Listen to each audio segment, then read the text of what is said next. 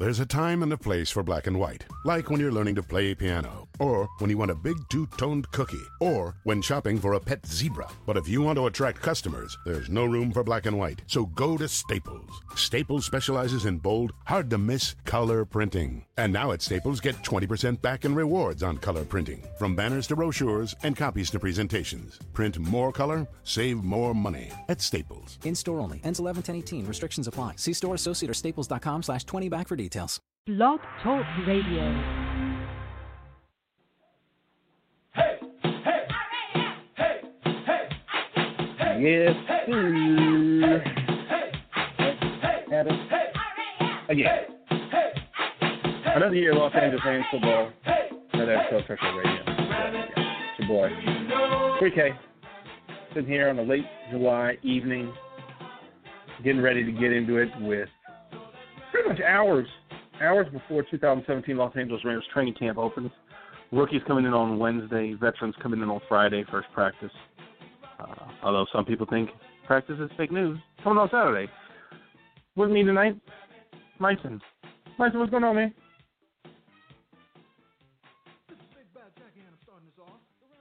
Uh-oh. Is Audiosaur on hold? Is he muted?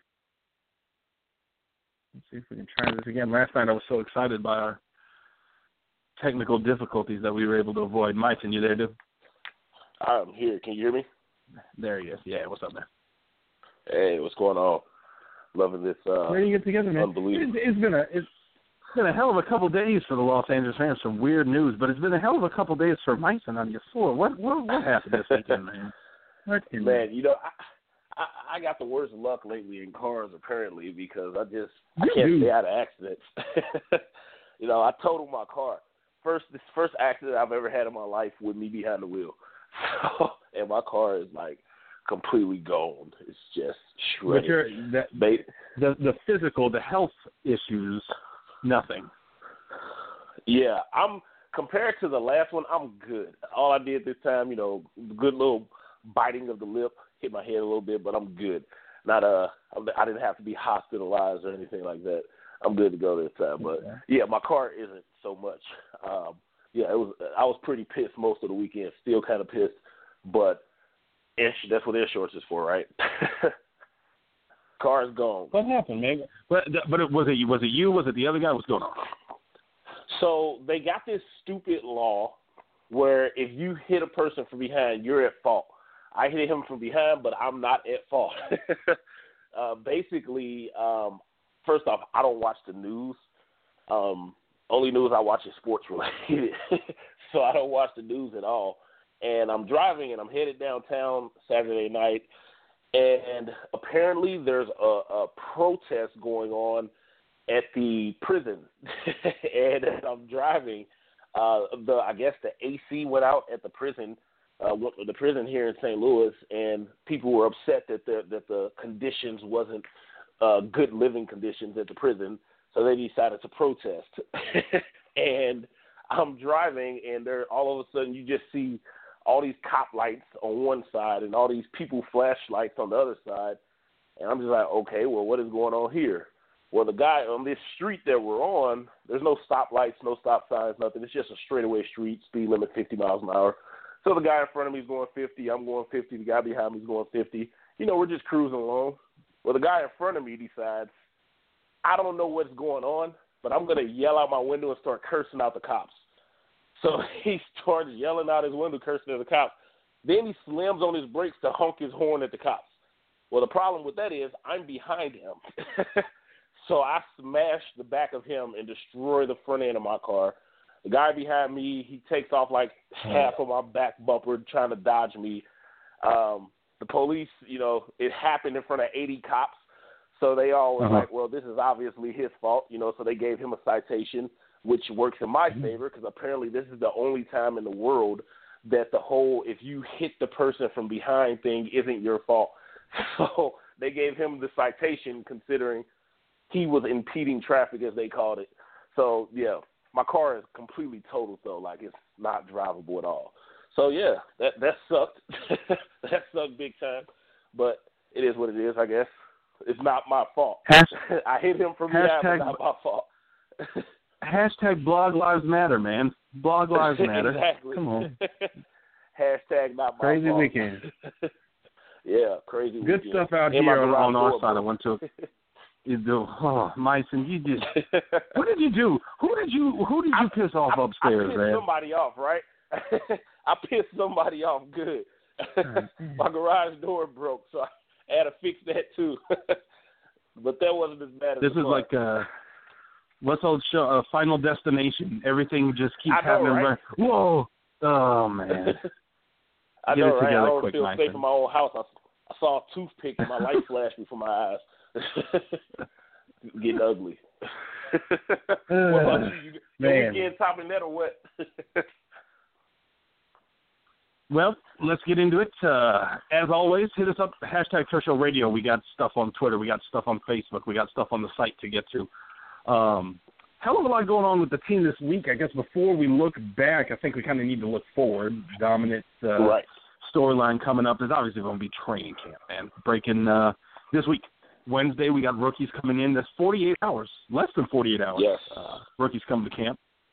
Veterans coming on Friday. The schedule, I don't know if you've seen this. The weirdest controversy I have ever seen. The Rams announced training camp, but I guess some people think that's a hoax, or that if you just say, hey, here's when the practices are, that's some kind of fake news. I don't know what is going on with these people. Suffice to say, practices start on Saturday, whether you believe the team or not. I will leave that up to you. But for those of us who believe that the schedule is the schedule, you can find it on the site. Runs a couple of weeks. Got the big practice, obviously, against the Chargers. That will draw quite a bit of attention, quite a bit of headlines. Anything stand out on the schedule to you? Do you think there's anything unusual or unique, or do you think the fact that this is Sean McVay's first camp, do you think that affects the schedule at all, or do you think this is just another year camp? Absolutely not. It's just another year of camp. I really don't know where this stuff comes from. There's sometimes I hear these things, where people are like, oh, this can't be this, or this is what's really happening. All these conspiracy theories. I'm just like, what the hell are people talking? Like, where does it even? Who brings this stuff up and makes it a borderline reality for people? Like, I will never figure that out. I don't think there's any sort of conspiracy going on. It's just these are the dates, and it's Sean McVay's first go-around, so I'm more interested in seeing how he brings the team together once he get everyone together for the first time. They always say the first practice in pads and camp is where, you separate the boys from men. So I'm interested in seeing that more than anything. that's the especially when you for that. Yeah. Especially when you start talking about line play. You can't really practice offensive defensive line play until you start smacking people around in the mouth. That you can't really practice that. You can't simulate that. But unfortunately, the other thing that doesn't simulate is injury. Fortunately, the Rams have been pretty healthy. They got two main ones I'd say to track right now. You got Tavon Austin coming off the wrist surgery, and then you got Josh Forrest, who ACL injury in November. I haven't seen an updated timeline on him, but as always, injuries, whether it's the off-season program or training camp or practice, whatever, injuries are the major thing that can affect your season. Look, you've seen guys around the league already go down. Rams have been lucky not to have one, and hopefully we can get through camp without another one, but that's going to be probably the biggest storyline throughout camp is to see if anybody does go down. When you really think about it, don't the Rams usually make it through the offseason pretty healthy? They lose players in the last week. Yeah, they lose players in the last week. Hold on, wait a second, Myson, Final Destination Myson. I don't want you talking about anything with luck. You just leave it alone. Hey, I'm probably the last guy to do it, but if I got to go down, I'm taking everybody with me. Myson shows up at Cam 3, I have to go down. Exactly. I'm just stay away from me. Like, if you're somebody that, if I'm rooting for one guy, I'm going to go stand next to his competition. But I think the Rams, for recent years at least, they've done a pretty good job of getting everybody in healthy for camp. It's usually like the last week or two of camp, you start seeing guys go down with these injuries, like the camp is usually, about 5 or 6 weeks. And last year, the first injury was Nelson Spruce. That's 3 weeks into so camp. EJ Gaines went down early too. Remember, EJ Gaines had that. Gaines goes down. A couple of years ago, you lose Sam Bradford. You lost Sam Bradford, Roger Saffold in the same game. So the Rams' injuries usually come during camp. I don't know what the hell Jeff Fisher was doing to those guys at camp, but hopefully Sean McVay can have a little more success making it through camp than previous years. Yeah, it'll be interesting. Yeah, we had E.J. Gaines last year, Trumaine Johnson a couple of years ago, which was what led E.J. Gaines to get that time early on in the year. Yeah, exactly. His rookie season. So we'll have to see. But obviously injuries is going to be a storyline that perhaps more important moving forward than it has been the last couple of weeks, only because you only dealt with Tavon and Josh Forrest coming off the injury. I think the bigger thing that most people are excited about seeing is how the different strings are laid out at each position and what kind of roster battles. You talked about backup running back last week. We talked about wide receiver, offensive line, linebacker, cornerback. We'll get a chance to see where everybody's at. Who's the primary outside wide receivers? Who are the backups? Right. So who's Andrew Whitworth's backup left tackle? Who is, I know, that's $1 million question. Sure, who knows? We finally get answers to all these questions. How does the slot cornerback issue, if we're talking about moving LaMarcus Joyner to safety and Nickel Roby-Coleman in the slot, who's the backup slot cornerback? Who's the backup safety behind LaMarcus Joyner? I think those are the things we start getting answers to at camp.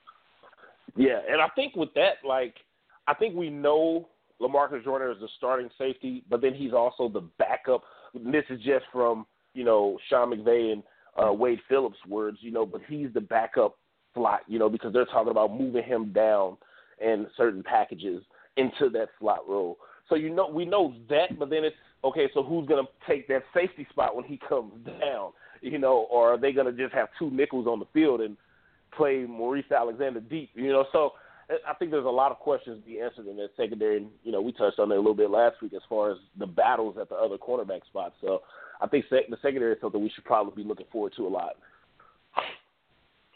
Yeah, well, it's the same. I'm excited to get some answers on this stuff. I think the other thing is what you alluded to is the first time that Sean McVay gets to put his imprint on the team, both as the imprimatur at the top, but also to see, what is Wade Phillips doing on defense or Matt LaFleur doing on offense, where he goes over to them and says, guys, I want this, or I want us to make sure we focus on this situation, whether it's 2-minute drill or, 1st and 20 or getting out of your own red zone, those kind of, or the offensive red zone. This is the first chance for Sean McVay to sincerely, with pads on and when it matters, put his stamp on the team, and I think that's going to be important as well. You mentioned it, and you talk about Matt LaFleur, and, if the $1 million question is who is backing up Andrew Whitworth, I guess the $2 million question is, what's Matt LaFleur's role going to be here in camp? Yeah. If the play calling is going to be Sean McVay, what do you think Matt LaFleur is going to be doing, other than repeating whatever Sean McVay just said? Well, and the interesting thing is this is exactly what Sean McVay did in Washington, right? When Jay Gruden was the head coach calling plays and Sean McVay was his offensive coordinator. And over the course of time, Gruden handed those responsibilities down to McVay and allowed him to run the offense for him. I wouldn't be surprised if we see a similar situation develop over the coming years between McVay and LaFleur. Yeah, I can definitely see eventually. Because I think that the number one thing that you heard people talk about with Sean McVay when he said he was going to be calling the plays is, does he realize, how busy he's going to be and how much work he has already as the head coach? Does he really want to call plays in his first season, without even getting adapted to that new role as the head coach? That could be something that, as the season goes on, plays a role in him saying, hey, maybe I need to back off a little bit and try to focus on the team as a whole because it's so much work to try to wear both. So that'll be a really interesting thing that, we'll see as the season goes on. But early on in camp, I'm not sure we're going to get a good feel for how he's handling it all and everything because it's so early. But by the bye week, we should have a pretty good indication of how he's handling head coach and play caller. And if anything, what we'll get in training camp is just an idea of the relationship of what things McVay feels comfortable with LaFleur handling independently. where he may not be calling plays, but he may be calling for adjustments. He may be tweaking things here or there. You talk about package plays. He may say, I want, make sure you're looking for this after this, those kind of things, and having McVay call the specific plays. That kind of stuff may surface through camp. You talked about focus. Some of the focus got a little bit lost this week as we turn toward the content of the week. Our favorite longtime Los Angeles Rams legend, Eric Dickerson, went on whatever. I don't even know the name of the show. I think it's The Herd on Fox Sports 1, but it was being hosted that day by Doug Gottlieb, and suggested that Sean Mannion should be the starting quarterback, as if the Rams didn't have enough to deal with going into camp this year. I'll leave it open-ended, man. What did you think? Well, I can't figure out what's up with Eric Dickerson. I don't know if he's genuinely just being real. This is how he feels, or is he just as hell? Like he would win the Petty of the Year award because he just can't seem to back off of them. And don't get me wrong, I criticize when things go wrong as well, but the new season, we haven't even had the chance to see anything to criticize, and he's already in mid-season form. I was just like, all right, well, here we are. Should Mannion start? If Eric Dickerson says it, people are going to listen. And here we are talking about it. Should Mannion start? I mean, for me personally, I say Mannion should not start and I say that for one reason and one reason only. You've thrown Jared Goff into the fire. You've had him at the helm of this team for the entire offseason. It's been beaten to his head. He's going to start. He's only 22 years old.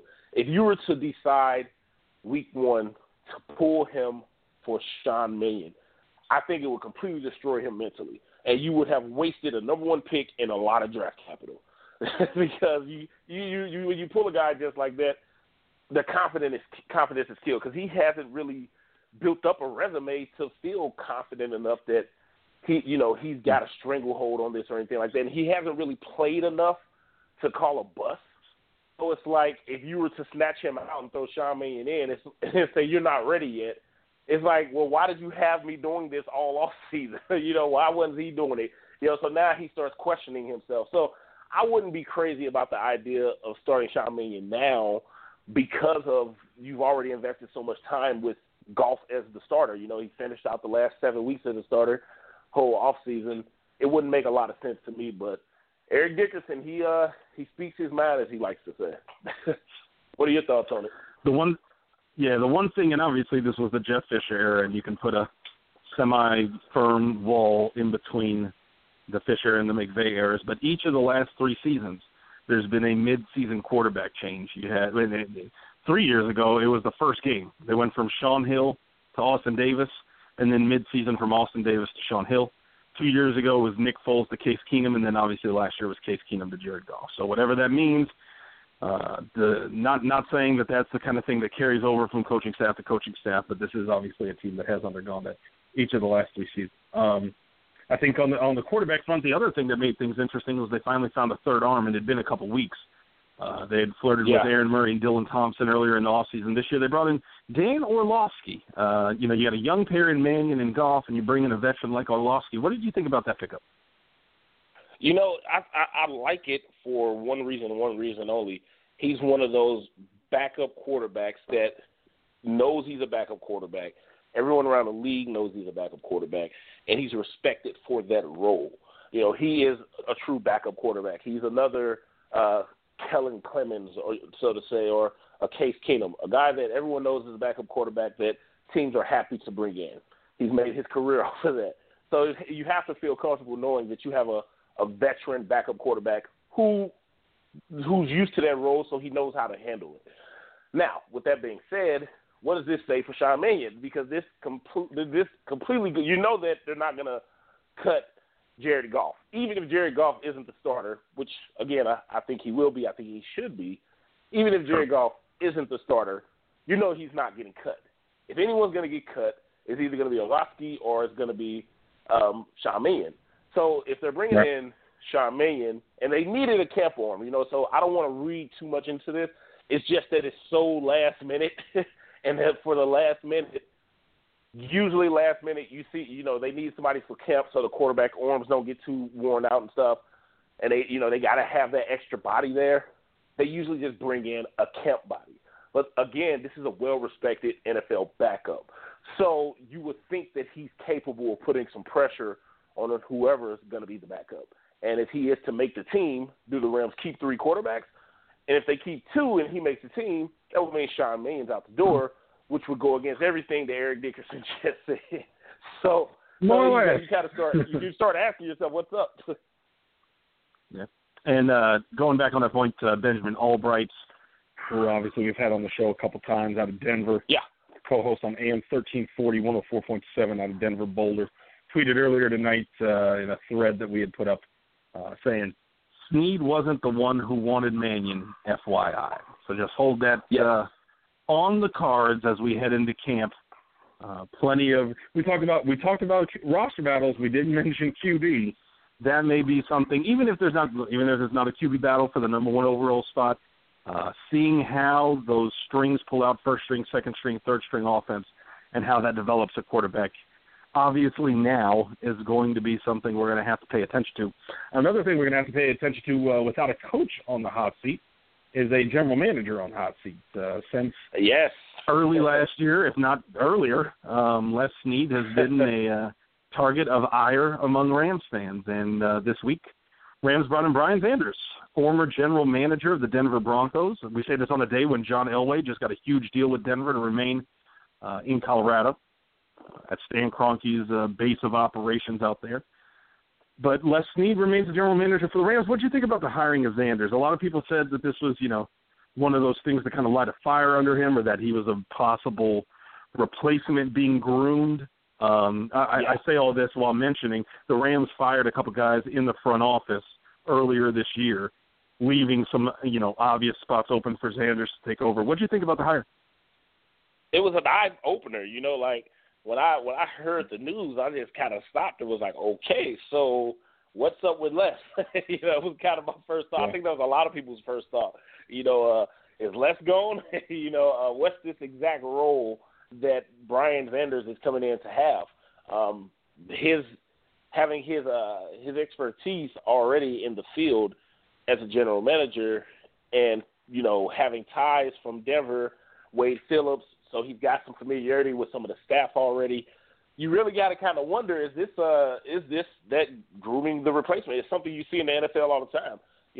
We watched Lovie Smith get fired only for I forget his name now, but to be brought up as they bring in offensive coordinator, and it's like Dirk Cutter, only to be brought up and, hey, this is our new guy now. So you hear these things and you see them around the league so frequently, it makes you wonder, is Les Snead, is this more than just a light of fire under him? Is the writing kind of already on the wall? Or is it indeed to light a fire? And if that fire isn't lit, then the writing will be on the wall, or it'll skip the writing and go straight to the final decision. I definitely think Les needs to be looking over his shoulder, though.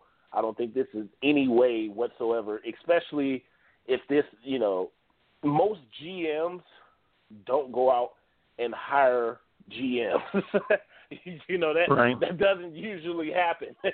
So I don't think this was a move that Les Snead made or wanted to make or anything like that. I think this was kind of maybe a Kevin Demoff decision, like, hey, we need to get somebody else in here, to try to right the ship.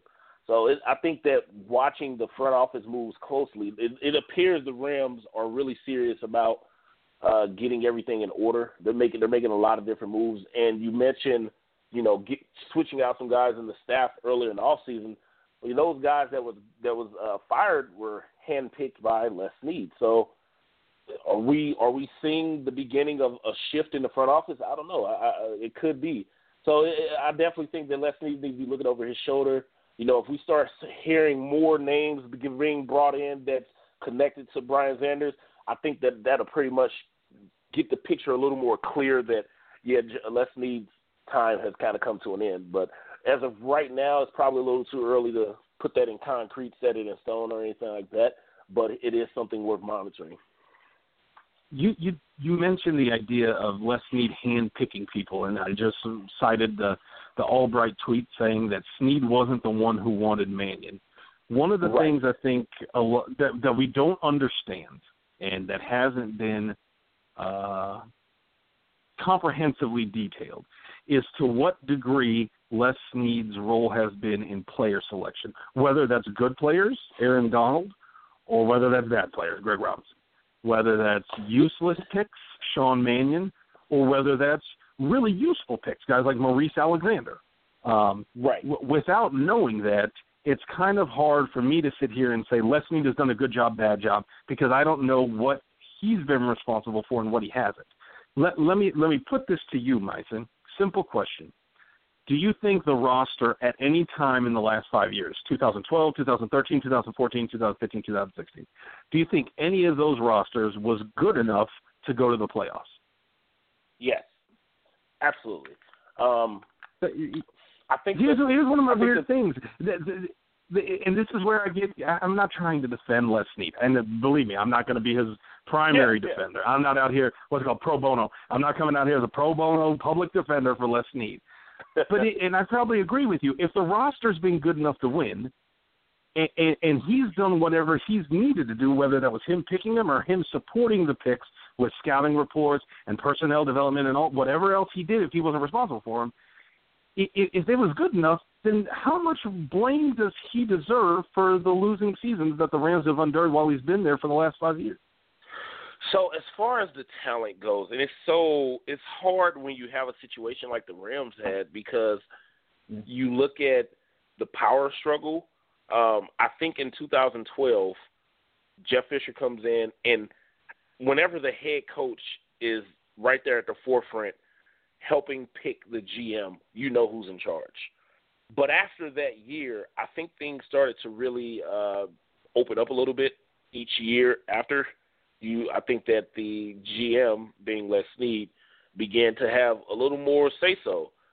For example, one thing that, and the rumor came out that Jeff Fisher did not want Jared Goff, and he went on record, and as Jeff Fisher would do, considering he's a player's coach, was like, no, of course I wanted him. Is that true? I don't know. But one thing I do know to be true is it wasn't Jeff Fisher who decided let's go get the first pick to get Jared Goff. It was Les Snead, which Jeff Fisher and Les Snead both confirmed. At the Combine, it was Les Snead who said, we're going to move up and we're going to go get the number one pick. We've already talked to the Titans. We talked to John Robinson. As Les Snead said, at the Combine, their suite was right next door to the Titans suite. And if he had the idea of, we can go get Jared Goff. And so he went next door, worked out a trade on his own without Les Snead or without Jeff Fisher even being present. So that tells you right there that Les Snead began to have more say-so because that was all him. So if anything, if you're going to tie any player to him, you're going to tie the most important player, which is kind of convenient because, as you said, we don't really know how to grade him to this point. Right. But we do know that Jared Goff is here because of Les Snead. We know that. So if Jared Goff fails, Les Snead fails essentially, just like any other situation when you're tied to the quarterback. With that being said, though, I think that, as the relationship was rumored to begin to sour between Les Snead and Jeff Fisher, I find it to be a bit ironic that the year that Les Snead makes the biggest move in probably the franchise's history, I can't really think of a move where they made such a big jump in the draft and gave up so much to go get a player. The year that he makes that move is the year that the rumors began that their relationship is starting to sour. So it feels like that power struggle, Les Snead started to win. And if he's just now starting to win it, then that's when I say, so how much control did he really have before this year if the relationship just soured when he started to make boss-like moves? Yeah. No, it's one of those dynamics. And remember last year the piece that we got from, I don't remember if it was Sports Illustrated or MMQB, described the relationship between Snead's front office and Fisher's coaching staff as toxic. The specific term they used was high school. Those things are dynamic. Those things matter, and they change year to year. It's just one of those things that I think was underreported. I go back to Hard Knocks. The fact that Les Snead wasn't even – he you almost forgot that the Rams had a general manager. If you go back and watch that show, the feeling that you get is Les Snead is not an important part of that franchise. And I just think it was an interesting way to represent things going into their first year in Los Angeles. And like you said, if Les Snead was the architect of the Jared Goff trade, given how much hype he had and that draft move had to bring him in and catapult the Rams into Los Angeles, I just find it strange that was how things were framed. I dropped a piece for you to take a look at in Slack. While you bring that up, I'll go ahead and intro it. Last Friday, we got a 53-man roster projection. I'll update mine at some point this week. The one I did, I don't remember when I did it, June or May. Yeah. I think it was post-draft. I did a 53-man roster projection. Alden Gonzalez from ESPN, which, by the way, if you haven't been reading his series on the 5 things the Rams need to do to succeed moving forward, great series. I've told him, I've retweeted it. Go check it out. Great stuff from Alden. He's got his 53-man roster projection. A couple surprises here and there. I think it's worth bringing up. Was there anything in there that surprised you? I'll start with myself. A couple things that surprised me. Number one, he had Corey Harkey as making the team along with Sam Rogers. I was a bit surprised at that. Wide receivers, he went 7 wide. He put everybody in there. Austin, Cooper, Kupp, Marquez, Reynolds, Spruce, Woods. He had all 7 of them. I thought that was interesting. Offensive line, he had Austin Blythe making the team, going 9 wide. So, no Jake Eldringham, no Darrell Williams. Defensive line, for a 3-man front, he had 7 down linemen. I thought that was interesting. You don't see, you don't see a lot of positions that get not only backups but backups to backups. Just really strange. And then you go through the rest of it. I thought that was pretty clear cut between the linebackers, the cornerbacks, and the safeties. The only thing I might suggest is that the Rams went so heavy on defense in this. They went 33 on defense compared to 31 on offense. I do wonder the dynamic of Wade Phillips, with his experience as a defensive coordinator, with his experience as a head coach. Are those things that may affect the 53-man roster as we get closer to it later in the summer? What do you think, man? I think we had a lot of the same things that stood out to us. Like, when I was looking at it, I was just like, man, 7 receivers, like, it's not that it's unheard of. It happens. There's usually at least 1 or 2 teams a year that actually keep 7 receivers, but that's 1 or 2 out of 32. So it's not a common thing, but it's common enough to happen every year. So it's interesting that he sees the Rams as keeping them now, considering. And I touched on this a little bit last week when we were talking. He does. He being Sean McVay does like to break those substitutions at receivers. Now, as you alluded to, it doesn't necessarily always equate to targets, but he does like to put those other bodies on the field pretty frequently. Like, as far as snap counts go, he mixes it up a bit, especially when you start looking at those 3rd and 4th receivers. He puts in so many different type of body types. I think the most interesting thing as far as that receiver part goes, he left off Mike Thomas, which was very interesting, with the suspension and everything. Now, with the suspension, a decision for Mike Thomas, which is what makes the leaving him off the initial 53, makes it a little, jaded or, can kind of, you lose sight of it. A decision doesn't have to be made on him until after the suspension. So that can really change after 4 weeks. Will they keep him once he's eligible to play again, or will they go ahead and waive him?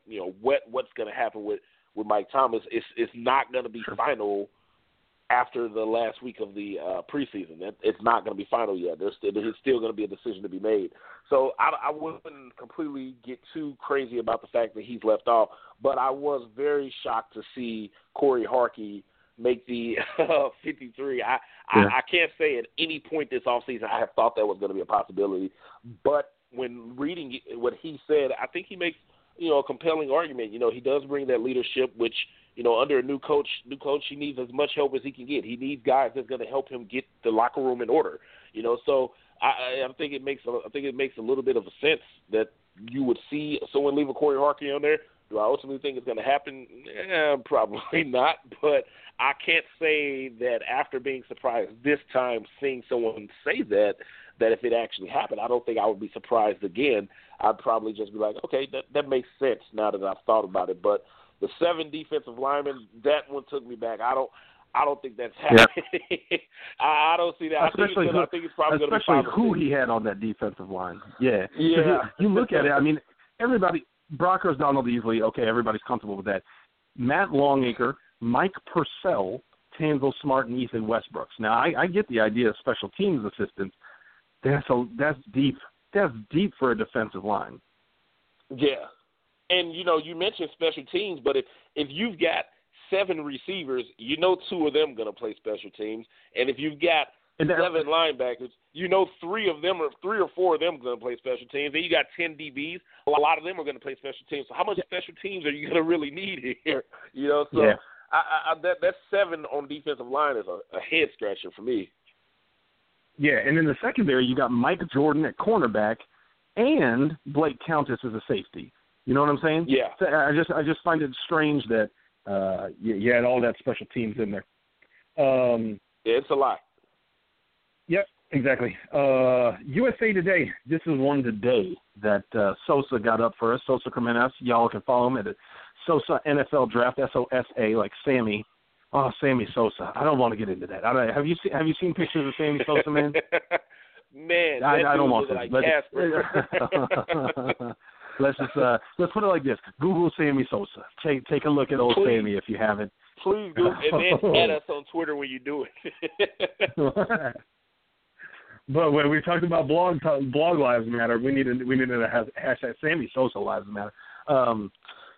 USA Today had full record projections. They went division by division, guessed the win-loss record for everybody in the league. For the Rams, not all that encouraging. They had us going 4-12, man. I mean, what do you expect? It's a first-year head coach, quite a bit of roster turnover. Jared Goff didn't really do anything to provide hope for people, going into the season. There's so many question marks on this team, and it's realistic to say that they're arguably the team with the most question marks going into the season. And I think that's kind of what excites some fans, the fact that there's so much you don't know what can happen. You can almost just, when like when Jeff Fisher's at the helm for 4 years, you kind of got a good feeling of how this season's going to go. But when you don't know, you can kind of create your own reality. You can pretty much just say, hey, I think this is going to happen, and no one can tell you your opinion is wrong because there's nothing to back up their opinion. I think that if you see 4-12, I think you can equally find someone that truly believes that the Rams will go, be a surprise to make the playoffs. That I don't think that's far-fetched at all, that someone would think either way. I think the difference is with Jeff Fisher, you had a really high floor and a really low ceiling. Now, I think it's almost impossible to know what the hell the floor ceiling for this team is. I saw Rich Hammond did a Q&A. Oh, man, I wish I had it up. Let me try to bring it up so I can shout them out because I don't want to leave our fellow Rams fan media out in the cold. But Rich Hammond did a Q&A, Rams Fans United, friends from the preseason schedule, had a great Q&A about how many wins the team could end up with and how many they might not be able to win. And I thought it was really interesting that he was looking at kind of a scale of where they could go. And he said, this is his words, I'm quoting now, direct quote, I wouldn't be shocked if the Rams went 9-7 in 2017, and I wouldn't be surprised if they went 4-12 again. And I think now, end quote, I think that's the real interesting thing about the 2017 Rams is that they've got a much wider variance of how they could perform because you got new coaches, you got new schemes coming, you got all kinds of stuff going on. And I think you're right. The big questions that they have are roster issues and not necessarily, coaching or culture issues or off-field readiness, those kind of things. And I think it does create this interest in who knows where Sean McVay and this coaching staff is going to set the bar, because I sure as hell don't. It's been a while. We haven't really seen a head coach hold that position for as long as Jeff Fisher has in a long time. Even when the Rams were good, even when the Rams were winning, 15, 16 years ago, they still didn't have a head coach at the helm that long. You know, you look at Dick Vermeil, he was gone very quickly. And Mike Martz, when he took over, he was there at the position for, 3 years? So we haven't seen a lot of stability at the head coach position. So it's been a while since we've had to wait so long to have that feeling of not knowing what's going to happen with this head coach.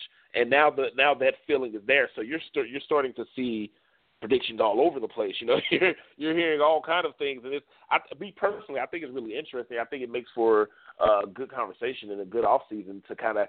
I mentioned last week, this off season is the most I've heard the Rams name mentioned in I don't know how long.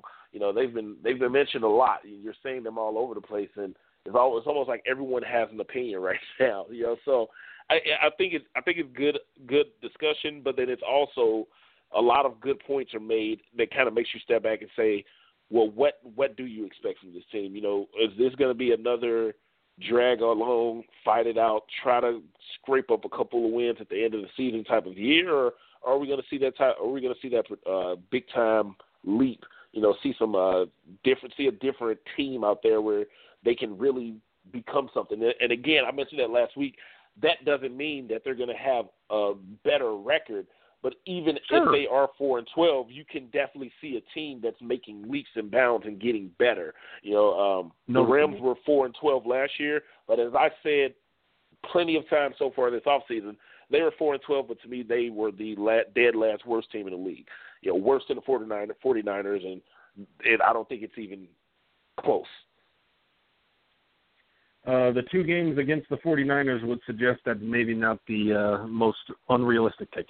Let's say this. You talked about drag on, what did you say, scroll along? I don't know. You got a natural segue that was there that I botched. Aaron Donald contract discussions, man. Let me put it to you like this. We've already seen him skip some opportunities, and it's not that anything against Aaron Donald. It's not that he needs to. Aaron Donald don't need to show up at OTAs. Aaron Donald don't need to show up in the gym with the. Come on, man, he doesn't. Let me ask you this. Let's make it a binary question. Do you think an Aaron Donald contract happens before week 1? Oh man, this is the hardest question, Kemp, to me, because I keep going back and forth. A part of me says yes, but then I can also really. Well, the way I look at how contract situations have been handled, now this is where you have to step back and say you can't blame this on Jeff Fisher because Jeff Fisher wasn't negotiating contracts. So is this Leonidas, this Demoff, whoever the hell it is, somebody has botched a lot of contract situations in recent years. With Aaron Donald being the best player in the league, well, at least the defensive side of the ball, best defensive player in the league, arguably. Can they still botch it? Yes, because they've messed up so bad. Sure can. You know, they've messed up so bad. It leaves so much doubt that they can get it right now. I keep going back to the Tremaine Johnson situation. I think this is the absolutely worst handled contract situation I have ever seen. Because you think Tremaine Johnson is worse than the Tavon Austin deal? Yes, I do. Here's why. Let me explain this. Yeah. I look at Tavon Austin. Would I have given him a 4-year contract, 5 if you add in the player option, worth up over $42 million? Absolutely not. Before his 4th year. The timing of that is important too. Exactly. That says a lot. Would I have extended him? Yes. Would it have been for that long? No. Would it have been for that much? No. It would have been kind of a cure him, because I think he's done enough to be secured, but to be put in the position of being the highest paid at any point throughout the duration of his rest of his contract, which he's, I think, the 3rd highest paid this year. That's a lot. That's a lot for me. I personally wouldn't have took that route. I've done more like a 2-year extension. You're still young, so 2 years wouldn't be something where you'd be like, okay, at the end of this contract, I'm going to be too old, or you're still going to be you should still be in your prime when that 2 years up. So that's the kind of approach I probably would have took. But with Tremaine Johnson, it's so sloppy. Is Tremaine Johnson a good player? Yes. Is he a good corner? Yeah. Is he one of the top corners in the league? Well, depending on how top you're talking. If you're talking top 10, no. You're talking top 15 or 20, yeah, you can make that argument. 20, I think top 20 is pretty much virtually a guarantee. No matter who you ask, they're probably going to say he's a top 20 corner. Top 15, it depends on who you're talking to. Now, when you talk about top 15, how many top 10 corners are even making $11 million a year, yet alone being one of the top paid? You know, there's only so many. And Tremaine Johnson isn't a top 10 corner. Now, to franchise tag him last year, fine. I think a lot of people can handle that. I don't think that he was the right choice. I said it last year. I thought the right choice was Janoris Jenkins. I felt like they both could have been re-signed. The Rams had the cap space, but they blew a lot of money on Mark Barron. But however, they could have signed them both, but whatever. Janoris is gone now. The focus is how they botched this Tremaine Johnson deal to turn around and give him another franchise tag. You know, at this point, and you can say, oh, Wade Phillips has been coaching longer than both you and I have been alive. To say he doesn't know, it's for Leslie to say we don't know if he's a good fit was the biggest load of BS. Because if anybody knows how to watch film and figure out if this player is a good fit for them, it's Wade Phillips. You know, so this was a deflection of blame at its finest. And that was one of my. What was great about that line was it came in front of the draft. So they literally said, yeah, we have no idea how this guy is going to do until he comes to practice. Now we're about to go draft some players that will define our capability as a defense for the next 3 years. Exactly. And then what did they do? They didn't draft a single corner.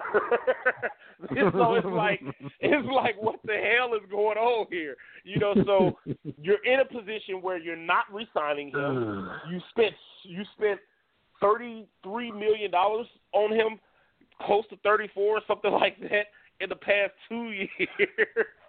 Like, let's put this into context. We're talking about top corners like Patrick Peterson and, you know, Malcolm Butler didn't even get a deal, or Janoris Jenkins. You look at some of the deals, nobody's even within $5 million a year of what Tremaine Johnson has made the past 2 years. Yeah. And you're going to tell me that you still don't know what you want to do with him? Like, you just wasted this much money, and you're coming out and saying, well, we don't know what we're going to do. And now the deadline has come and gone. He's already signed his. He's just like, whatever, I'm going to collect. And I honestly think that at this point, he's probably going to leave. So he might. If he leaves, look at Kirk Cousins in Washington. Kirk Cousins got his 2 franchise tags. Yeah, but that's different. Kirk Cousins is worth it. That's a huge difference. That's cold. Kirk Cousins, That's cold. Is Kirk Cousins the best quarterback? It is cold, but it's true. Is Kirk Cousins the best quarterback in the league? Absolutely not. But at this market, if you're a top quarterback, and top quarterback being top 10, top 15 even, you're going to get $20 million a year. Yeah, Kirk's about exactly. to get paid. You're going to get He's going to get more than that. He'll get more than that. Yeah. Oh, no. I'm just saying that's the base. That's what the top 15 quarterbacks are going to get a year, $20 million a year. Yeah, no. That's fact. You're getting that. So if Kirk Cousins is getting franchise tagged, last year I think the tag for him was $22 million. This year it's like $25 million. Right. Well, yeah, of course, because he's going to get that money. Even if he re-signs, he's going to get somewhere around, that 22 to 25. So probably somewhere in a happy medium, 23.5, 24. That's going to be his next contract, a year. So it makes sense to franchise tag him twice. It doesn't make sense because there's no cornerback in the league that's making that much money. And considering there's no quarterback in the league, I'm confused on how the tag is even that high. Isn't it supposed to be rounded out from the average of each corners, the top 5 corners or something like that, total salary, and then the second one is supposed to be like a percentage up? So I'm like, how in the world is he making more than every corner? Yeah. It's the top 5 salaries or a 20% raise, whichever one's more. Yeah, it's the most botched by far. Yeah. Let me ask you this, and then we'll get to fan questions. Who would you rather re-sign this? We obviously know everybody wants to re-sign Aaron Donald.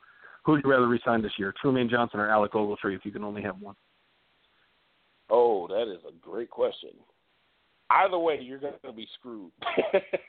You're going to be left with a glaring hole. You're going to be left with a glaring hole no matter what. I do find it to be interesting, and I'm going to answer the question, but I do find it to be interesting that contract talks have yet to even begin with Alec Ogletree. I find that to be very interesting. That is, again, I just think that the way they handle contracts is so poor. You know, they do it all wrong, and it's evident by how many players they've lost over the past couple of years. But if I had to pick one, I would pick Trumaine Johnson. Here's why. Easier to find a good linebacker than it is to find a good corner. And in today's NFL, with as much as they pass, you really have to have three good corners. But if you don't have any, because right now Trumaine Johnson is the only sure thing there. You know, he's the only one where you're like, okay, I'm comfortable. Again, is he the top 10 corner? No, but is he a corner that what you can put out there and you could be comfortable? Yes. You know he's not going to go out there and give up a bunch of big plays a game. Maybe a big play, 2 or 3 big plays a year. I can live with that. I think anyone could live with that, because that's pretty standard. But as for outside of him, you don't know. And when you look at linebacker, it's a lot easier to find a good linebacker than it is to find a guy who could go out there and cover. That's just the truth. So if I had to pick between Trumaine Johnson and Alec Ogletree, I'm taking Trumaine. I think we talked about Les Snead and his responsibilities. I think maybe more than anything, the legacy, only because it's an easy soundbite that he is going to have to live up to. More than anything, is priority A. The idea that at the combine, I was there in person. I was sitting, I think, second row.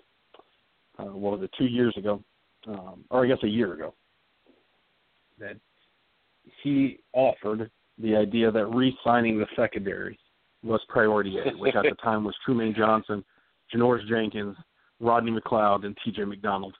3 of the 4 are already on another team. The 4th one, Trumaine Johnson, is on a second consecutive tag and may not sign long-term. So it may be one of those things where more than anything, if your priority A is something that you go 0 for 4 at over a 2-year course, priority B and priority C aren't going to be enough to save your job. We'll have to see. We'll have to see about Les Snead. Man, let's kick it over to the fan questions. You got a hold on that. I know we had a couple for this week. What we got? Yeah, we definitely got a couple. One of my favorites, actually, second, let me get back over to it. I want to make sure I get the name right here. It was in regards to what receivers are going to make the roster this year. I thought that was a good question, and we touched on it a little bit with the 7 receivers. That stood out, but I don't think it's completely out of the realm of possibility because you do have Sean McVay who wants to air it out, and he wants to switch it up and get guys in there a lot. That question came from who did ask that question? I'll tell you who after I answer it. As far as who's going to be the receivers make the team, I'll tell you, as far as who's going to be the receivers to make the team, I think we got the top 3 on lock. We've talked about it a lot this offseason. Tavon Austin, Robert Woods, Cooper Kupp, they're in there. Josh Reynolds is probably in there because of draft capital. Now, that's not a guarantee. I say this a lot, and I can't stress it enough. This is the NFL. They value business over everything. We've seen third-round picks get cut before. We actually picked up a third-round pick who was waived, Joe Barksdale, waived by the Raiders at the end of their camp, and that paid off well for us. Another botched contract situation by this front office, might I add. But, it paid off well for us. Joe Barksdale is doing well with the Chargers now, so he's a good player, but he still ended up getting waived. So just because you're a third-round pick, or a third or fourth-round pick, it doesn't guarantee that you're going to be in there. I think that most of the time people look at it and say, you're a 5th, 6th, or 7th pick. You got the chances of you getting cut is higher. That's true, but it doesn't guarantee you to make the team if you're a 3rd or 4th-round pick. But Josh Reynolds, I think he makes it. So you got Cooper Kupp, you got Tavon Austin, Robert Woods, Josh Reynolds, and then that's where it kind of gets murky. I really think there's a good chance that Nelson Spruce makes the team. I'm not a Nelson Spruce fan. I think everyone knows this by now. And it's not that I don't like the guy. I just think that you could do better. You know, if you're gonna have him, then you should have kept Austin Pettis. That's how I feel. I feel like he's another Austin Pettis, who I liked. You know, so I just feel like if you're gonna get rid of Austin Pettis, what's the point of having a Nelson Spruce? It's the same player. You know, I think he makes the team, though. I just think he's kind of a Sean McVay guy, and I'm still of the mindset that after the suspension, Mike Thomas will be brought back. But you ain't giving up on Mike Thomas that easy. You knew you weren't giving up on Mike Thomas that easy. I think he's going to be brought back. Now, before he's brought back, I think that there's a pretty good chance we're going to see Farrell Cooper make the team, who I think has kind of been forgotten about. No one's talked about him. It was so much talk about him last year. No one said anything about him this entire offseason. So I think there's a good chance that we could see Farrell Cooper make the team, and probably he might even stick around after after the suspension is up for Mike Thomas. Yeah. So those are my 6. No. Mike Thomas having the possibility of coming back on. You got a better feel for it than I do. I really don't have a feel because I just don't know. I don't know what's going to be asked. We've talked about the idea that Tavon Austin is going to take over the Deshaun Jackson role, and that's been made public. But like, who would be his backup for that role? Maybe it's Mike Thomas, but in his absence, who would it be? I have no idea. If we're talking about Cooper Kupp as a slot receiver, and that's not Tavon Austin, who's his backup? I have zero clue. I guess Farrell Cooper, but then you talk about Robert Woods and who on the outside? I don't. Maybe it's Josh Reynolds. Maybe it's not. Who's there? I just have no feel for the role, because now you're talking about 4 different roles, and so backups would make that 8 deep, and that which isn't. If you go 8 deep. I mean, take Alden Gonzalez as 53-man, for example. You want to add another wide receiver, and then you got to take someone away. Even if you take away the defensive line, which would be easy to be primary, you still got some questionable additions in there. So I don't know. I don't have a good feeling on the wide receiver league. I think the big thing that we have to try to realize is, I think it's custom because over the last 70 years, or however long it's been, the NFL has been around, that it's been this receiver is this outside the receiver, this receiver is this slot receiver, and this receiver is this outside receiver. But as times have changed and, new coaching philosophies have, come alive, and Sean McVay is definitely a young coach who brings this new age sort of thought. Right. Guys don't really have a set spot. You see guys playing all over the field, and I think that's kind of what opens it up a bit, because then it's not so much of who's going to back up the slot. It's going to be who's able to play the slot and then bounce outside. Or, who's able to come in and make this block. So and if you're looking at similarities to kind of get a feel for it, let's just say we know the top 3 receivers are going to be Tavon Austin, Robert Woods, and then Cooper Kupp. You can look at say, okay, Cooper Kupp, who on the roster is similar to Cooper Kupp? Well, we have Nelson Spruce over there. He's pretty similar, almost the exact same size even. You look at Robert Woods and you say, okay, well, but who's similar to Robert Woods? He's not the biggest, he's not the fastest. He's just got solid hands. He's got quicks.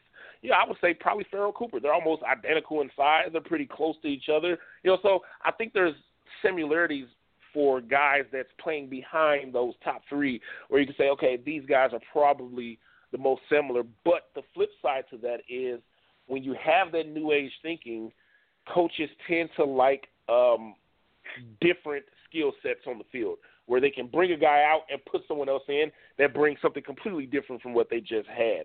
So I think the question is more so who's different that could bring something, who brings something to the table that someone else doesn't have, as opposed to who's going to play the X or who's going to play the Y or who's going to play the Z. I think it's probably more so what do you bring that we don't already have. You talked about the idea. How about this?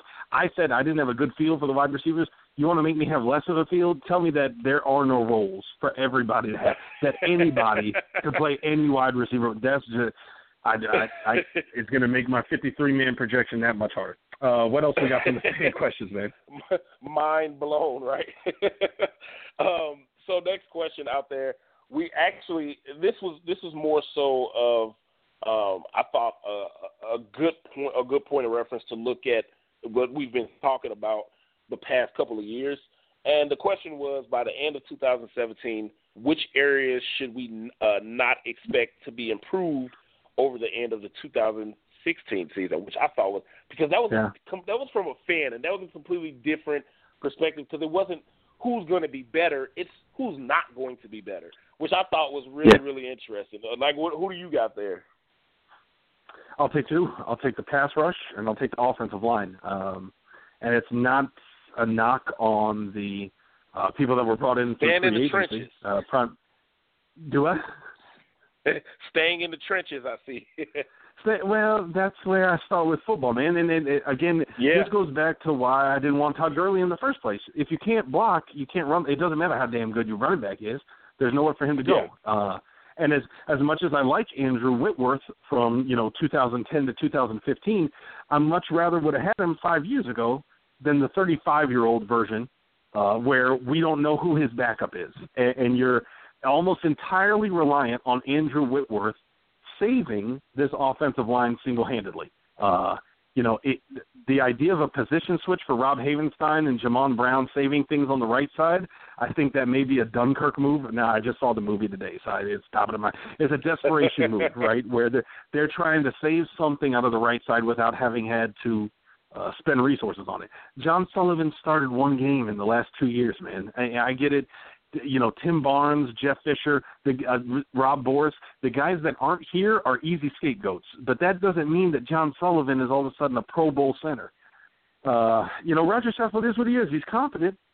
He's got an injury history that he avoided last year. I just worry that between these five guys that for a unit that was not good at all last year, that we're assuming they're going to get better. Just like one of my favorite pieces in the history of Turf Show Time. Seriously, if you got time, I'll try to remember to post it in the show write-up on the site.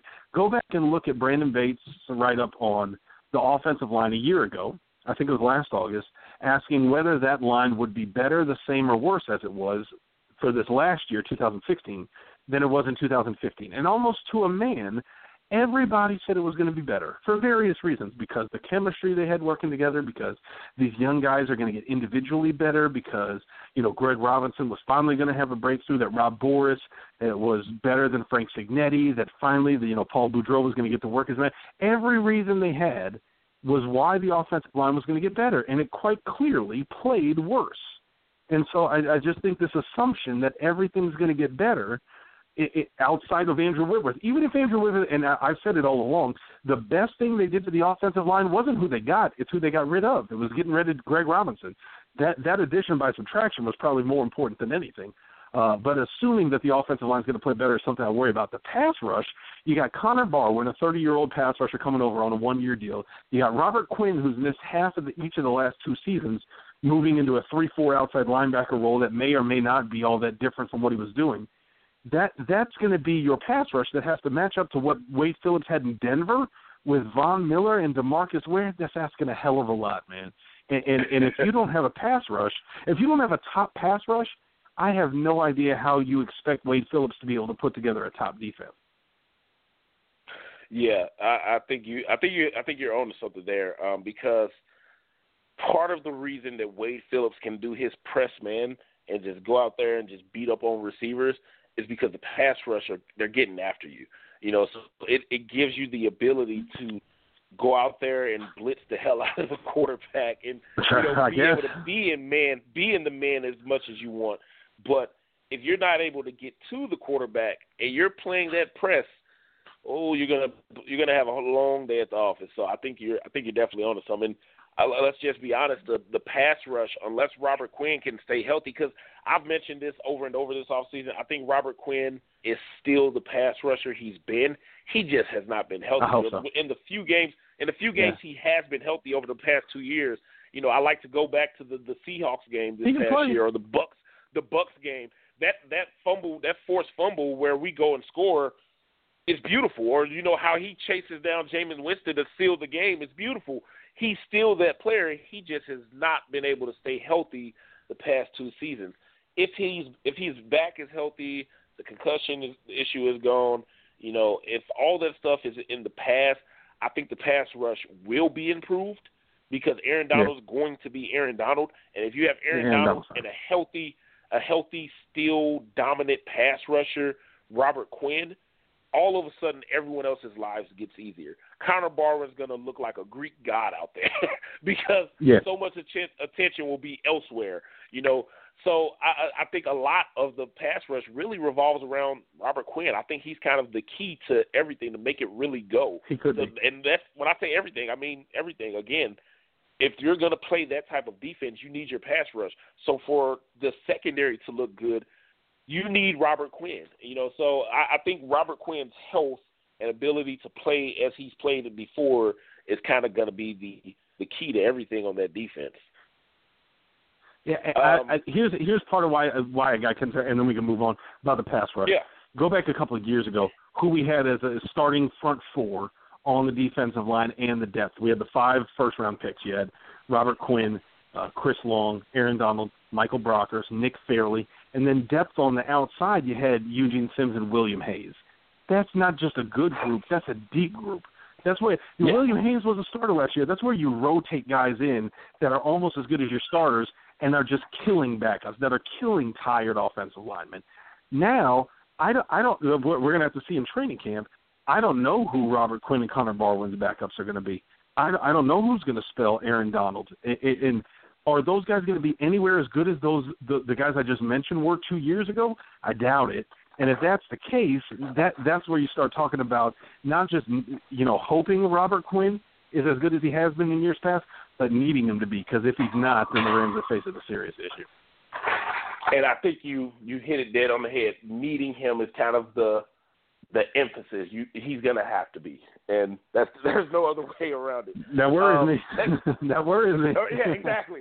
The health has been a huge issue. You know, one year missing a few games, that's one thing. Back-to-back years, then you start to wonder. Is the body breaking down? We'll see.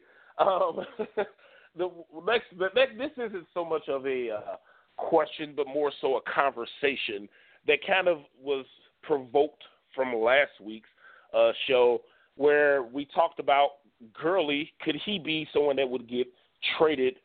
I don't think he'd get released because I think after this season, even if he has a repeat of last season, you could find a trade partner. You know, so is he someone that the Rams could move on from? And it kind of started a little bit of a conversation, a little bit of a debate that, you know, you had fans that was like, no, absolutely not. You know, one fan said that it would be a PR nightmare, and then others is just like, you know, if you're not producing, you're performing the way he's performing, you're probably not going to last long. You know, so it was kind of split. Now, 55 yards per game is the PR nightmare. Exactly.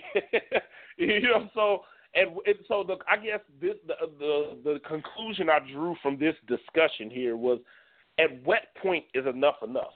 That's my question. What point is enough enough? You know, where does that line in the sand get drawn where you say this player either needs to perform or get the hell out? And you know, I covered it quite a bit after the season when I wrote about Todd Gurley and what we've seen from him over the past 2 seasons. Listen, folks.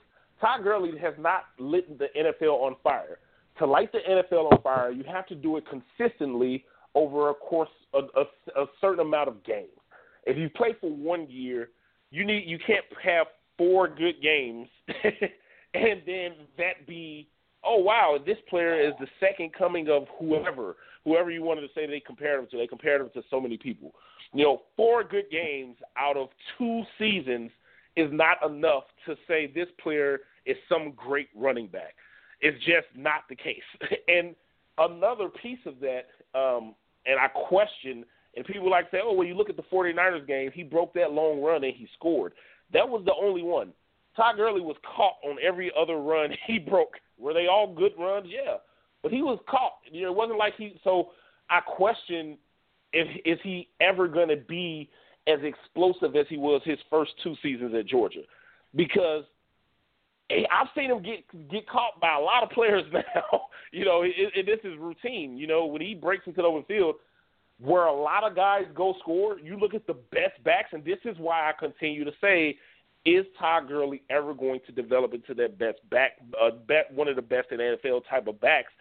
Because when you talk about the best backs, the things they do, you don't see Todd Gurley doing. For example, even with a bad offensive line, creating your own yards. Steven Jackson did it behind the rims in a worst offense for years, you know. And then you look at guys, LaShawn McCoy, or forget that. We won't even go with somebody that fast. We'll say LeGarrette Blount. LeGarrette Blount, I've never seen him get caught from behind when he gets gone. When he gets a big back, gets into the open field, if he breaks for 40 yards and there's no one in front of him, he's probably going to score. That has not always been the case with Todd Gurley. You know, so I'm questioning what is the point that fans kind of take that step back and say, okay, it is possible that Todd Gurley can be moved on from. What do you think? Well, I think it's just like the Sean Mannion this year. I think you've got two things going on. Number one, you've got losing football. And number two, you have baseline statistics, rushing yards that aren't overwhelming. And I think as long as you've got, or in the case of Sean Mannion and Jared Goff, you're talking about passing yards, right? I think as long as you've got those things working against whoever is starting, and you got to remind me to do this, it's going to be hashtag the grass is always greener. If Jared Goff is throwing 480 yards a game and the Rams are losing, it doesn't matter if he's doing what the coaching staff is telling him to or if it's not his fault. People are going to want to see whoever else there is. If Todd Gurley is running 455 yards a game because there's nowhere to run and there's nothing else he could possibly do, it's not going to matter. People are going to want to see who else could do it. And that's just the nature of the human condition of wanting to see what other options there are. And I think if that continues, I wouldn't be surprised. The interesting dynamic here is trading, right? A trade is not moving on. A trade is getting something for him. Remember, we got something for Greg Robinson. I still struggle to understand the economy of the NFL. Team gives us something for Greg Robinson. I don't know, man. That's one of those things where I just have to admit that I don't understand the NFL economy as well as I would like to think I do. And if that's the case, maybe there's somebody to give us something for him. When you talk about trades with the Rams, I think you have to give Les Snead credit. If nothing else, he's one of the best traders in the NFL. The man can make trades happen. It's just that simple. Maybe it's just a matter of knowing people and having relationships to be able to do that kind of stuff where you can reach out and say, hey, I know somebody who's interested in this kind of a situation. The one thing I would note that I think is a little bit strange, and I want to bring this up just to make sure I'm accurate here. The Rams traded Greg Robinson to the Lions for a 6th-round draft pick next year. So a 6th-rounder for Greg Robinson, who was still quite young. We'll agree that he's disappointing. Let me bring up the official age so that I can get this right. We got to do this now. I know it's 2017. Facts don't matter anymore, but I want to try to make social radio as fact-based as I can. He's 24 years old. He's going to turn 25 in October. Greg Robinson, that is. Right. Very young. Not long before, 3 months prior to trading Greg Robinson, the Rams traded William Hayes and a 7th-round pick to Miami Dolphins for a 6th-round pick. So here's the question. Who would you rather have, Greg Robinson or William Hayes and a 7th-round pick? I think that's a fascinating dynamic, and one that the economy answered is that they're equal. You know what? I'm going to have to make sure I tweet that out, and I want people to answer that question because that's a hell of a question. That's a really, really, really good question. Because, yes, he's been a major disappointment. He's been a bust. But he's 24 years old, and he's arguably the most talented tackle in the NFL. So that's a very good question because, as you can see, teams are still willing to take a chance on him. And he's right now, from what I just read maybe 3 days ago, he's penciled in as the starter, and it looks like he's going to be the starter for the Lions at left tackle going into the season, so because Taylor Decker got hurt. So that kind of tells you teams are still willing to take that risk on him. It makes you wonder if the Rams held on to him and there was more injuries, because you know there's going to be another left tackle that gets hurt. There's always multiple injuries for every position. If the Rams held on to him a little longer going into camp, someone else gets hurt, does his value increase? That's another thing to think about. So, just for reference, William Hayes, 32 years old. So you get a 32-year-old defensive end, much, much, much higher NFL-level production, plus a seventh-rounder versus a 24-year-old Greg Robinson. Make sure you get that out. I want to see the answers to that, man. Oh, yeah, definitely. Definitely will. Well, that wraps up our questions for the day. You got anything else for us? Perfect timing. I know what I got for you, man. Alabama, Ole Miss, 2016. Have you been watching the stuff on ESPNU, the best 25 games of the 2016 season? I've been catching some of them. I didn't catch the Alabama, Ole Miss. It just started 15 minutes ago. They closed out Clemson, Florida State. I've been watching too much of this, but I've been so hungry for football. I watched the same game twice. I watched who was it? It was Clemson against I already forgot. Oh, I did watch Tennessee, Texas A&M twice too. Josh Reynolds beasting out, but I'm ready. I'm so ready for football, and that's the thing is, I'm just ready. And here's the thing, I'm kind of ready to get this over with because part of it is the whole too negative thing. The whole Turf Show Times it's one of those things where it's like, can we just? I know it's going to end, and it's going to get fast forwarded through. Can we just fast forward through this? What's funny, and this is what I love, Myson, is that every year this happens. The whole too negative, you guys are unfair, you got all this stuff. Even with the benefit of hindsight, even knowing that we went 4-12 last year and had the worst offense in the NFL, think about the kind of mindset you have to have where. We didn't say that Todd Gurley was going to average 55 yards a game. Nobody said that. Nobody said he was going to be that bad. Nobody said Jared Goff would go 0-7. Nobody said we would have everybody said, what did we say about the offense last year? The one thing that everybody said was, well, it can't get any worse. And then exactly what happened, it didn't get worse. It got demonstrably worse. It got significantly worse. It got so bad that there were no answers to anybody anywhere on the depth chart. So this is one of those things where if people are and I know it's going to happen, I'm already ready for it. It's going to come over the next 6 weeks where Turf Show Times is being too negative. The Rams, this is the year. And it's like, man, Kevin, we just did this. We just did this last year. And like you said, we may even get better. And it'll still be pretty bad. The Rams could improve their offense by 20% and still have the worst offense in the NFL. This is true. I expect a better team. I just don't know how much better the record will be. And how much better to expect Sean McVay? Think about how unfair it is to Sean McVay and Wade Phillips to hand them a 4-12 team with the offense as bad as it was, with the defense as thin as it is. We might be in agreement about the quality of the starters, but as thin as it is, and for a team that I think was Football Outsiders, it was either Football Outsiders or Pro Football Focus, said was the healthiest team in the NFL last year, if there's a regression to the mean when it comes to injuries, and you talk about 2 or 3 key starters that are missing, even if they're not gone for the season, even if we're not talking about significant injuries, if they miss a month, who's going to be the Rams starting left tackle for a month? If Robert Quinn or Connor Barwin gets hurt, who's going to be in the pass rush for a month? If Trumaine Johnson goes down, is it going to be E.J. Gaines and Kayvon Webster for a month? That's the kind of thing where it's nobody's fault. It's not that we're saying that the Rams aren't a great team to be a fan of. It's one of those things where you realize that's not the kind of situation that lends itself towards winning, and that's not Wade Phillips or Sean McVay's fault. No. and I think that's what's going to happen. You know, fans are kind of building themselves up to expect so much change. If it's not there, they're going to be like, oh, Sean McVay is not the right guy. So how do you know so soon?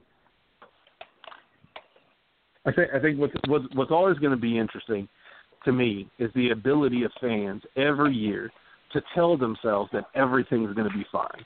That and this is what makes it funny, is that it's only the guys that are on the team. So whether it's Greg Robinson, you go back 2 years ago, no, Greg Robinson's going to be fine. You go back last year, no, Greg Robinson's going to be fine. Then this year, Greg Robinson sucks. Yeah, he sucks. Tavon Austin, no, Tavon Austin's going to be fine. Tavon Austin's going to be fine. Even this year, Tavon Austin's going to be fine, guys. Tavon Austin's going to get it worked out. Brian Quick's going to make it. Brian Quick's going to finally figure it out. Brian Quick's going to be healthy. And now this year, Brian Quick sucks. Get rid of him. He's horrible. Yeah, no matter who you talk about, as long as they're with the Rams, they're going to be fine. They're going to figure it. They're going to figure it out. They're going to be great. Well, as soon as they're no longer with the Rams, they're horrible. They weren't ever shit. Nobody cared about them. But that's kind of what fanhood is all about, right? That's what keeps the excitement. That's what keeps you around. The thought that it's always going to be all right. It is. What's great is I've said it all off season. I'm optimistic that the Rams are going to go to the playoffs next year. I'm still getting sucked into the same thing where I look at the roster and we talk about all the things that are wrong with it, and I'm still saying, yeah, but by next year we gonna fix everything. by 2018, we fixing everything. Exactly. You may not be this year, but your thought process is it's happening as soon. My thought process at this point is, after years of saying this year, it's going to happen when it happens, if it happens. There you go. It'll be fun to see how it starts in camp. Myson, good stuff, man. Hit us up, everybody, on the interwebs, Twitter, on the site, on Facebook, on Instagram. We on Instagram. Eddie's running things over there. Hit us up on Turf Show Times on Instagram, too. Turf Show Radio, hashtag Turf Show Radio.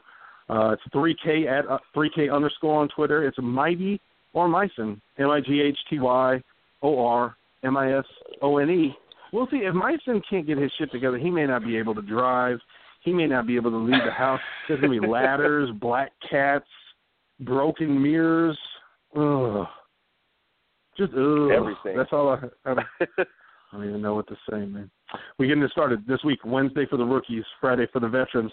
Training camp on Saturday. Stay tuned. We're going to have some good stuff. I got the training camp preview, 53-man roster projection, updated win-loss projections, all coming to the site this week and more. Stay tuned. Myson, what you got for the people? I'm bringing something back from the dead. All this talk about the contract situations and everything, I actually touched on it when I was writing in the fan section. And I'm going to bring that back, and I'm going to really dig into it and really go into it a little bit more and break down where the problems have been for the Rams. So it'd be very interesting, but please keep an eye out for that. Let's do it. Coming up all this week, Turf Show Times here on Turf Show Radio. It's your boy 3K Myson. We out. Go Rams.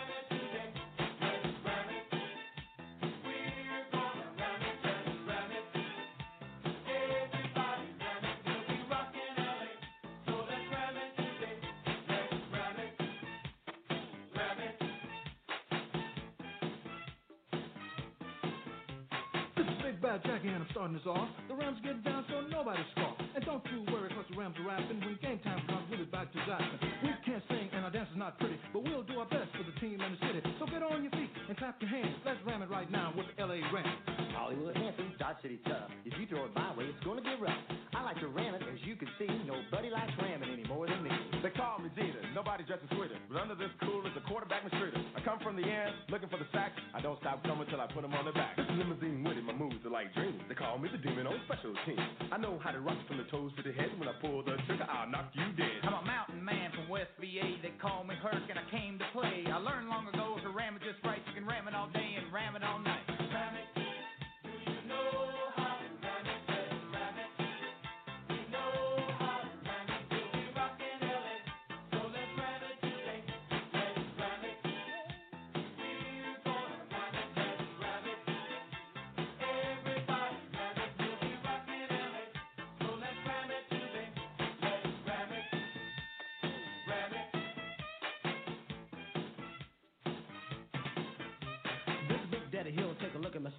catch what they told me and I like to block.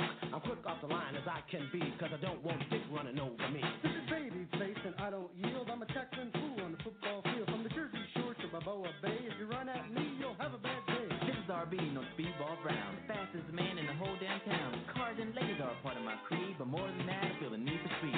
This is Catcher, out to make a run. With shades on, I can catch a BB in the dark. So now you're ready, and I'm sure you'll agree. The ramming is fun when you're ramming with me. Ram it. Do you know how to ram it? Let's ram it. We know how to ram it. We'll be rocking LA. So let's ram it, baby. Let's ram it. We're gonna ram it. Let's ram it.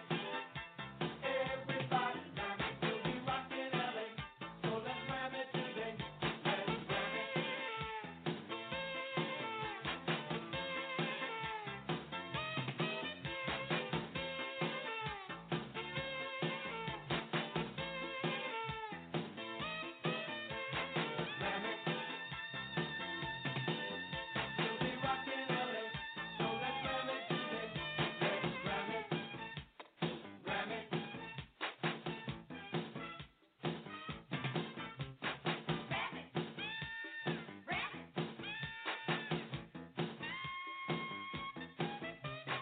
Redden here, I'm a pumping-eyed man. If Eric can't get it, I will and I can. I'm strong as you come, but I've got a brain, and stopping me is like stopping a train. I'm Carl Lee, the general of the D. I make the calls, I'm the coach in LB. This motorcycle hick has got style and class. If you come my way, I'll knock you on your ass. Today's the name's intimidated. Pass it my way, I'll see you later. Quick on my feet, the ladies agree. Before they know it, they'll ram it with me. The Iceman cometh, the Roy's the name. I cover the corner, interception's my game. Score more than anybody else on the D, cause I move like a cat, as you will see. The guys call me Dick instead of Dick the son. I lead the Rangers, I'm the Ram Top Gun. They say I'm as smooth as a runner can be, even sweeter than the others are talking about me. I like to dance and have a lot of fun. When it comes to ladies, want a brainy one. But enough about me, we're here to ram it, you see. If you ram it just right, you can ram it all night. Ram it.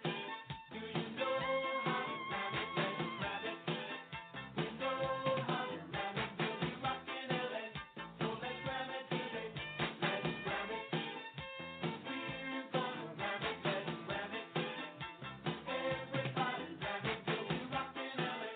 So let's ram it today. Let's ram it.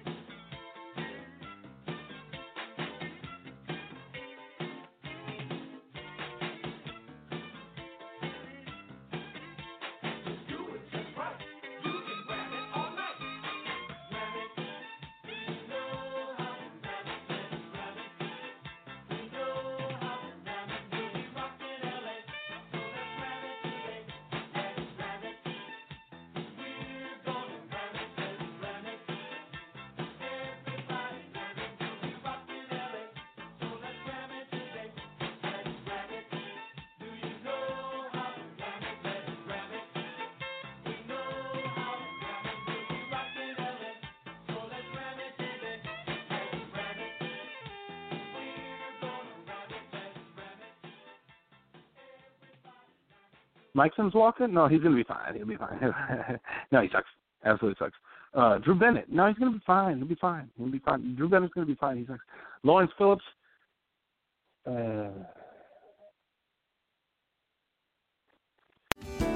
Hello, I'm Spencer Hall from SB Nation, and I want to tell you about my new show, It Seemed Smart.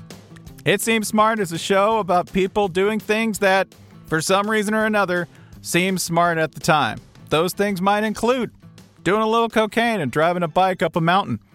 Or, I don't know, maybe racing 100 miles per hour across the country in the middle of the night with no one's permission. Or even stealing a bat from an umpire's room in a Major League Baseball park. Check it out, and if you like it, tell a friend. I'm Spencer Hall. Don't do anything smart.